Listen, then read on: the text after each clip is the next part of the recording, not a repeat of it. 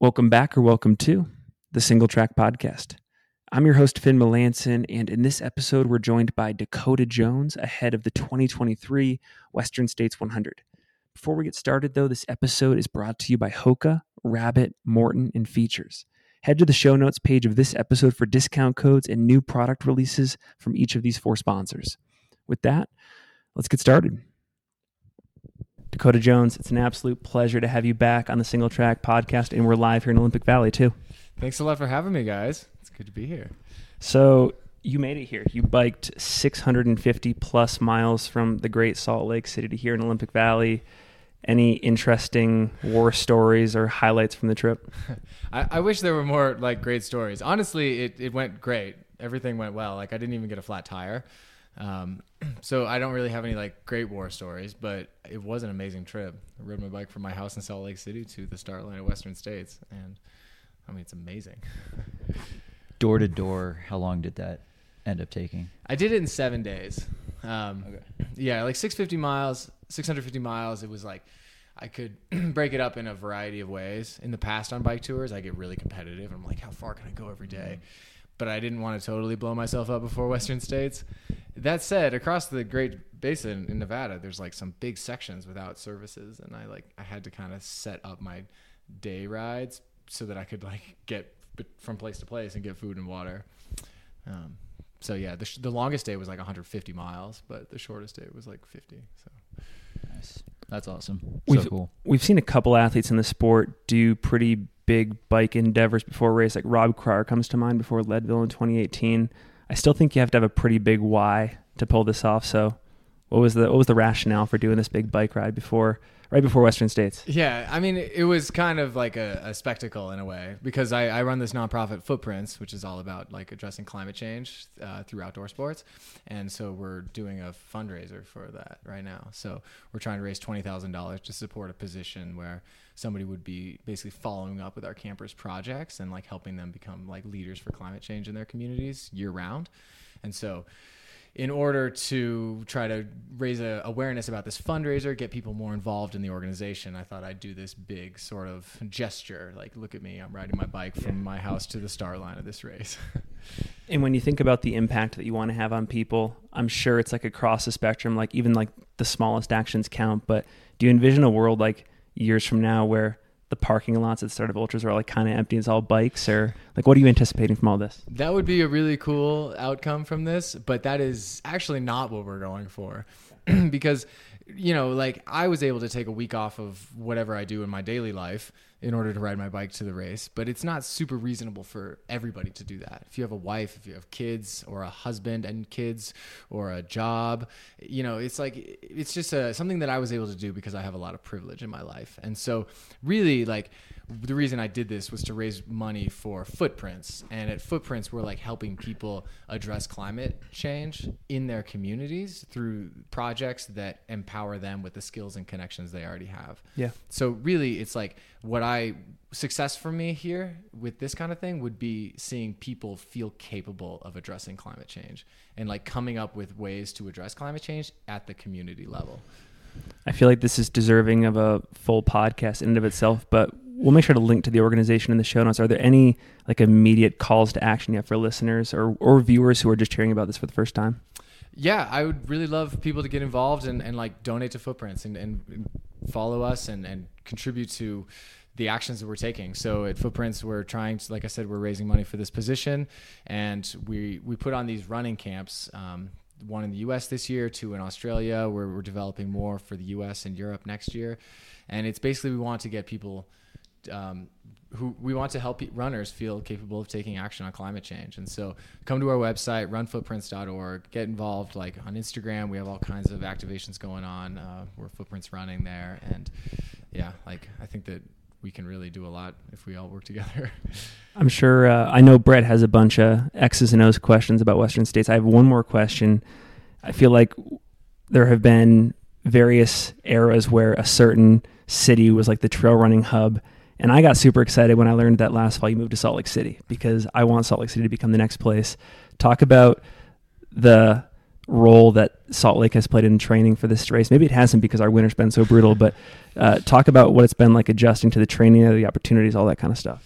I mean, Salt Lake is an amazing place to train because you can have like a real job in the city. There's like every like amenity that a big city offers right there. But I can also drive 5 minutes from my house to a 3,300 foot climb on Grandeur Peak. Yes. And that's like the closest one. There's many, many others, like the trail access and the vertical and just like the alpine feel of mountains that we all look for it's like right there above this city. It's a really unique place for that. There's a really strong community there. And I feel like in terms of like big city access to real mountains in the United States, the only other city I can think of that's comparable is maybe Anchorage, and that's a ways out of, that's a deep cut, so yeah, I've just been really impressed with Salt Lake. It's also like I grew up in southern Utah. My sister went to the University of Utah and like lived in Salt Lake. Ton of my friends went to the U. So for me, going back to Salt Lake was like going to a place where I feel comfortable. I spent a lot of time and I have a lot of good friends. Cool. So Dakota, you've been in the sport for quite a long time. Yeah. This is your first Western States. Yeah. Was that all part of the plan, or has there ever been a plan? How's that journey to Western States been? If I look back on my career, like one regret is that I didn't plan. Like I really wish that when I was like 20 years old, I'd been like, okay, I want to run these races and like created like a multi-year plan to do that. It's not something that I ever did. And so I kind of let things just come at me. And that's, I think, a result of me being excited about everything all the time. And so I was like trying to do everything all of the time. And that often ended up with me getting like kind of overtrained or injured a lot of the time. But yeah, Western States is something that I always wanted to do. I knew I always wanted to come run it, but for whatever reason, again, without a plan, I was like always doing some other races, some other places. But yeah, over the last few years, I was thinking like, I'm in my 30s now. At some point, I'm going to be too old to compete. And I before that happens, I want to give Western States a good shot. I mean, one thing that sticks out to me based off the point you just made, you have had a lot of at-bats at the 100-mile distance, and you really only just nailed it last year with Hard Rock and Javelina. Talk about how you managed to keep the faith over your career at this distance and what ended up being like the differentiating factors. That's a lot to unpack. When I got into ultra running because of Hard Rock, and I was living in Southwest Colorado. I volunteered at Hard Rock, and I was like, everything about these mountains, these people, this community, that's what I want to be a part of. And ever since then, like Hard Rock has been kind of this like North Star for the style that I want to embody in trail running. And so immediately I wanted to do Hard Rock. And so when I was 19, I ran the Bear 100 to qualify and just like survived it. I ran my first Hard Rock in 2011 and I got second, but I felt like absolutely terrible. I didn't feel like I did a great job. Which again, on paper, it looks like I'm full of shit there, but like, I didn't feel like I done what I was capable of. The next year I came back and did a little better. I ran faster, felt like I was more in control, but Hard Rock's maybe not the best 100-mile race to start with, basically, just because it's so hard and you're out there for so much longer than others. And then in 2014, I dropped out of both UTMB and Hard Rock. And also in 2011, I think, I dropped out of UTMB. So at that point, I was like 50% of 100-mile finishes, and I just never felt like I knew how to do that distance.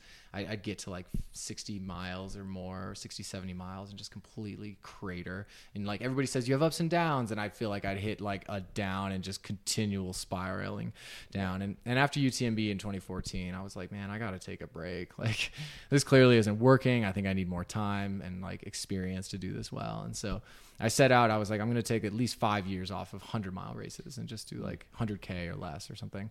And then I didn't actually try another 100 until 2020. So that was like 6 years, I guess. That was the I'm Tough 100. And I went out, I felt like because it was 2020, I hadn't trained. I mean, I trained a ton, but I hadn't like focused training. I just like literally like there's no races going on. And so I just like was out in the mountains. I was living in Montana. I was just like exploring a new mountain range every weekend. And sort of on accident, I was just super fit. And I went out and I ran really conservatively on purpose. And I felt like I was totally in control for 100 miles. And after the I'm Tough that year, I was like, man, I think I can do this. I know how to do this. And a year later, I went to Run Rabbit Run. and I just put on my first camp at Footprints, and I had broken my hand, and I was super underprepared, and I fully blew up and had a terrible race and walked it in 24 hours and totally did not capitalize on what I learned the year before. But then, since you wanted a super long answer to this. Oh, this is great. That's This is what we're gold. here. This is is what we're here gold. for. Oh, yeah. Okay, cool. Then in 2022, I was like, okay, if I plan ahead better, if I like don't overdo it with like my other schedule, if I don't break any bones, like I can be ready for these races. And I got back into hard rock. I was really excited about that. And I focused on hard rock, and that went really well for me. And it was really fun. Like, you know, at this point, like I feel like I can still run better at hard rock. There's always some marginal improvement, but I feel like I ran within like 95% or something of what I'm capable of at hard rock. And that felt good because before it was a lot lower. And then after that, I was like, okay, well, I want to run Western States now. And the only way to do that is like, since I'm not going to get in off the lottery, I have to try to win my way in. And racing in like Black Canyon or canyons, like it's just too fast, too long, and too early in the season for me. And so Javelina made sense. And I went out and gave Javelina a shot. And to my surprise, I had a fantastic day and I won and I got my golden ticket. And now here we are, Western States. Do you feel like the training for hard rock and then the training for Javelina is going to blend nicely into I hope Western so. States? Because this course kind of falls a little bit in between of both of those. Yeah, I mean, at this point, that was a year ago, right? So, I mean, that exact training probably, I don't know how training really works, but, you know, what I did last June. Any of us? Probably, what I did last June or May or whatever probably doesn't, like, remain in a super, like, specific way. But I do think that over time, you train a lot over years. You get good at what you do. You gain endurance. You gain fitness and strength. You gain resilience. I think that's one thing that's helped me stay injury free over the last few years. And so I think more than anything, it kind of showed me about like what kind of training to do. Like I know what to do for hard rock and what to do for Javelina, I think, because those races worked pretty well. Yeah, they went well. And I honestly, like you say, I think Western States is sort of a blend of the two. And so I tried to mimic that in my training. I just want to ask you one more lifestyle question before we get more into states. You know, I associate you with being a part of that first wave of athletes that A, got a coach, and B, really like took this full time at one point in your life. And from what I understand, you've kind of overhauled all of that. So talk about like how you think about being either a pro in this sport at this point or just an elite runner in general. Like how has that changed from like 2015 to 2023? I mean, being a pro in this sport is a lot less like uncommon, a lot more common than it used to be, right? Like a lot of people have coaches, a lot of people are like able to make a living off of this. I just really, I think when I do something, I do it either like 100% or not at all. I think a lot of us are probably like that, you know? And so I just really wanted to be the best runner that I could be. And so I got a coach. I started working with Jason Koop in, I think, 2012. I worked with him for like 6 or 7 years, a long time. And to this day, it's not like I stopped working with Koop. He's still a good friend of mine and a mentor. Yeah. It's just that like when I, like you say, kind of overhauled this, I like went back to school for a long time and I started focusing on some things beyond just running. I felt like I just didn't need to like take his time anymore because I wasn't quite focused on it the way I had been. But everything I do for training is still basically what Coop used to give me, the same kind of general outline. You're still as serious about the sport as you were 8 years ago? Yeah, I think so. I mean, I don't think I'm as serious about competition as I used to be. And I think that's made me a lot better at competition. That's interesting. It's like what you might expect, right? Like when competition's all you have and it's like all you're focused on, it's you show up to a competition, it's a big deal. You screw it up and it's like you got to wait several more months to try again. Like it's really stressful. And for me, it's like I've tried to build a whole sort of, I don't know, attitude, outlook around the sport that like encompasses so much more than just competition. Because I would like struggle to fall asleep before a race. I'd be stressed about getting the right workouts. I'd be stressed about like if I didn't sleep enough or eat right or something. And it just like made me unhappy. I didn't like that. Yeah. You know, it's like I like sitting on a couch with my friends and like hanging out, having a beer sometimes. I don't know, like I like having fun. And you take something too seriously, it's no longer fun. And I'd rather not make money and have more fun if I had to choose between those two. I think a lot of people in the audience are saying amen right now. And I think it's something that I do need to make money. A lot of people need to hear that too. I think the sport of running comes off as like far too serious at times. Yeah, I think trail running is like better than most like disciplines of Yeah, running. it's on its we way have a for lot sure. more fun. Yeah. We're getting a little more serious, which can be good and bad. But yeah, I want us always to have fun. And like, you know, whatever happens at Western States this weekend, I think I can do well. I'm going to try my best. But if I have a bad day and blow up, I'm going to like jog it in. Unless I'm hurt, I'm going to walk it in or jog it in. Like I'm out there because there's like so many people here for this event that we like build so much excitement around, like the stories around it, the history, all the people, like the community. This is a fantastic event. It's representative of what we love so much about the sport. And that's what I want to celebrate. You know, if I also have a fantastic race, that's really cool. But you never know. Yeah, that's just icing on the cake for sure.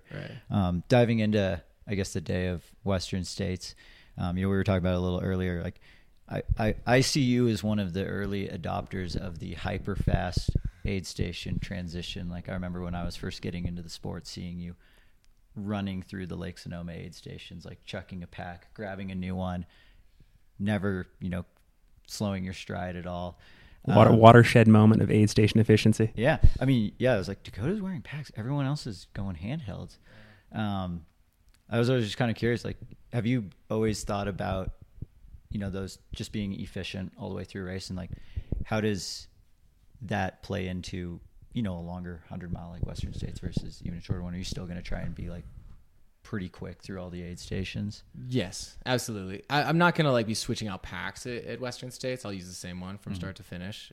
But the faster I am through an aid station, the better. I always want to do that. I think that for me, like, basically my goal is like, I don't need to go fast, especially for 100 miles. It's a long way. I don't actually ever need to go fast. I just need to not stop. I need to be consistent. So like consistency is my main thing. And so like stopping at an aid station and messing around, eating food, drinking water, that can work, but I feel like then you kind of have to compensate for that lost time, that time spent there by going a little faster. I'd rather basically try to eat and drink more on the go. Yeah. That said, at a race like this, I will like come into the main aid stations and like drink a bunch of water and like take the bottles to go. But if I can be in and out of an aid station in less than a minute, then I'm psyched. Yeah. And it also like, there's a psychological component to that too. If you're running with someone and they stop at the aid station, you don't, all of a sudden you're out of sight. Yeah. It's fantastic. Totally. It helps. It's a big deal. Yeah. Cause then it feels like you just gained something for like not having to do anything extra. Yeah. When you approach, a race like this, like Western States, in terms of like, your game plan out there, are you thinking of any particular splits or times to the aid station, or is it just more like effort based? This is where I'd like to be in terms of how I feel through various points. What does like race day strategy look like for you now that you've been in this for a while? I'm really like not quantitative in the way I race or run that much. I will wear a watch and stuff. And I will have a sense of splits, I think. But for the most part, when I'm racing, I'm like aware of where everybody else is, sometimes way too much, but I'm like keeping track more or less overall of my position in the race. And then, just trying to manage my own intensity levels. So, basically I think what I always say is like, I know how hard I can run 100 miles. Yeah. Even this is a different race. So it's like, I don't know exactly, right? But it's like, I know I can do the distance, and I have an idea of like how hard I can do that. And I always go like some 10, 15% harder than that in a race. Yeah. That's what racing is. It's like, can I hang on? I don't know. We're going to hope. But like, I don't want to go 30 or 40% beyond like what I know I can do. Like I have to maintain it within some limits. And if somebody's blasting off the front, I'm going to have to let them go. And hopefully I have like the wherewithal to do that. I think that's where experience comes in. I was going to say, have you gotten better at estimating that tipping point? Yeah, I think so. Over time. Yeah, I definitely have gotten better at estimating that. I've also gotten more confident in like being able to take more risks. I think, like you said, I've done more hundreds and I've figured out the distance a little more. This one is a bit, everyone's different, right? But yeah, I think I've gotten better at doing that. There's also like the opposite end of that. It's like, if like I just said, maybe it's hard to let somebody go off the front if you're trying to run at your own tempo. I was just going to ask you about that. But it's also hard if you feel great and you're the guy off the front. Like this has happened to me multiple times where I'm like trying to run my own race and I'm like slow, feel like I'm going too slow with other people and I end up way off the front. And then I feel like I'm the one who's being aggressive and like intense. And I don't know, like I would sit here in this interview and I would say, there's no way I'm going to be off the front 15 miles into Western States. But sometimes that happens and I'm like, oh God, here we go. Is this a bad idea? I don't know. Like, yeah, I guess that's the mystery of race day. Yeah, exactly. I was just going to ask you if you fell more on the spectrum of like race your own race versus my day is going to be dictated by the conditions, the competitors, all that kind of stuff. I definitely try to race my own race, but my own race is dictated by the conditions for sure. So like Western States here, like there's a ton of snow in that high country. Yeah, I've heard some. You're not going to do like a 2017 Walmsley, like just like fight the escarpment, fight the high country. Yeah, I hope not. I'd like to, again, sitting here in this interview on Tuesday or Monday, whenever, we're going to I'm going to go easy for the first 30 miles. It's going to be super chill. I'm not going to try at all. And then at Forest Hill, I'll push. I don't know. In reality, I'll be going harder than I want to go, but through the snow, especially, I think that you can really waste a lot of energy because it's like more uneven. You could slip around. You could be like flexing all these weird muscles you're not used to or don't want to be flexing. It can like really add up, especially early. So my goal is to just be super chill, to move at a good pace. I think I know how to run in the snow. I think the snow is a lot easier to run in than Utah or Colorado. But I don't know. I'm just rambling at this point. So. We could go through all the scenarios of race day for hours. What else should we cover? That was the last question I had. The last bit was just our special tradition. Yes, we have a special tradition. Okay, let's go. Well, you're the second person, but we're calling it a tradition. Nice. You just got to start somewhere. Yeah, this being the first year of kind of this single track Western States coverage. Can you get the tradition for us? Oh, Maddie's got it. Maddie's got it. Nice. We have the official watermelon of Western States. Oh, that is and, so with the official watermelon of Western States, okay. There's two things that we're having all of our guests do.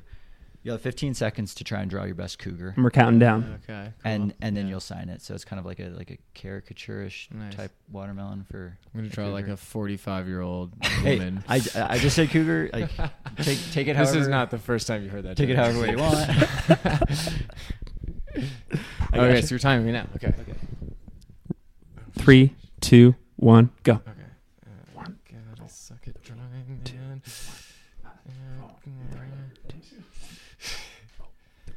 Yep, this is what they look like. Mm-hmm. Dakota, you were a cat. 5, Javelina. 4, 3, 2, 1. Okay, time's up. Shit. Let's go. Yeah. All right. This is what they look like. Right on. I like great job on the ears. It says RAR. Yeah, that's how you know. Is that Courtney's? That's She Courtney's. signed it. Damn. Oh no, we're gonna get your signature too. That's the next part. Let me sign it. Okay, cool. So everyone knows it's yours. Just write my name. Awesome. Dakota Jones, we cannot thank you enough for your time, your generosity, your perspective on the sport, and we're really excited you're here. Just thank you so much. Yeah, thanks for having me. It's fun to be a part of this. Love what you guys are doing.